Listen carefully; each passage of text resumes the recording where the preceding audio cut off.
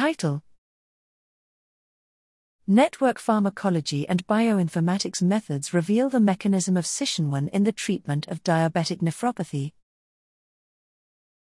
Abstract. Objective: in order to decipher the bioactive components and potential mechanisms of the traditional Chinese medicine, TCM, formula Sishenwan, SSW, for diabetic nephropathy, DN, we integrated network pharmacology and bioinformatics. Methods: the candidate compounds of SSW and relative targets were obtained from the TCM-SP, Batman TCM, Size Target Prediction, Stitch, and Sage EMBL web servers. The UniProt database was used to translate the target names into gene names, and then constructed the herbal compound target network. DN-related targets were ascertained based on MMM, CTD, gene cards, dysGene, and GEO.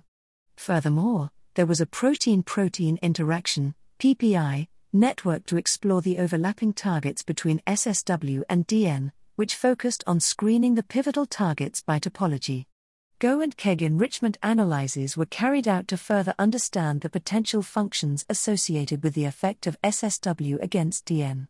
Eventually, molecular docking simulations were performed to validate the binding affinity between major bioactive components and hub genes. Results: a total of 120 candidate active compounds and 542 corresponding drug targets were derived, in which 195 targets intersected with DN.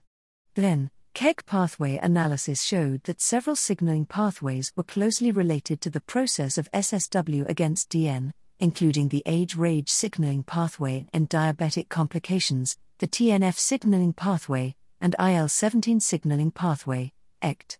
The PPI network analysis identified PTGS2, CREB1, ESR1, TNF, IL-1B, INS, AKT1, PAWAG, and JUN were the top 9 hub targets.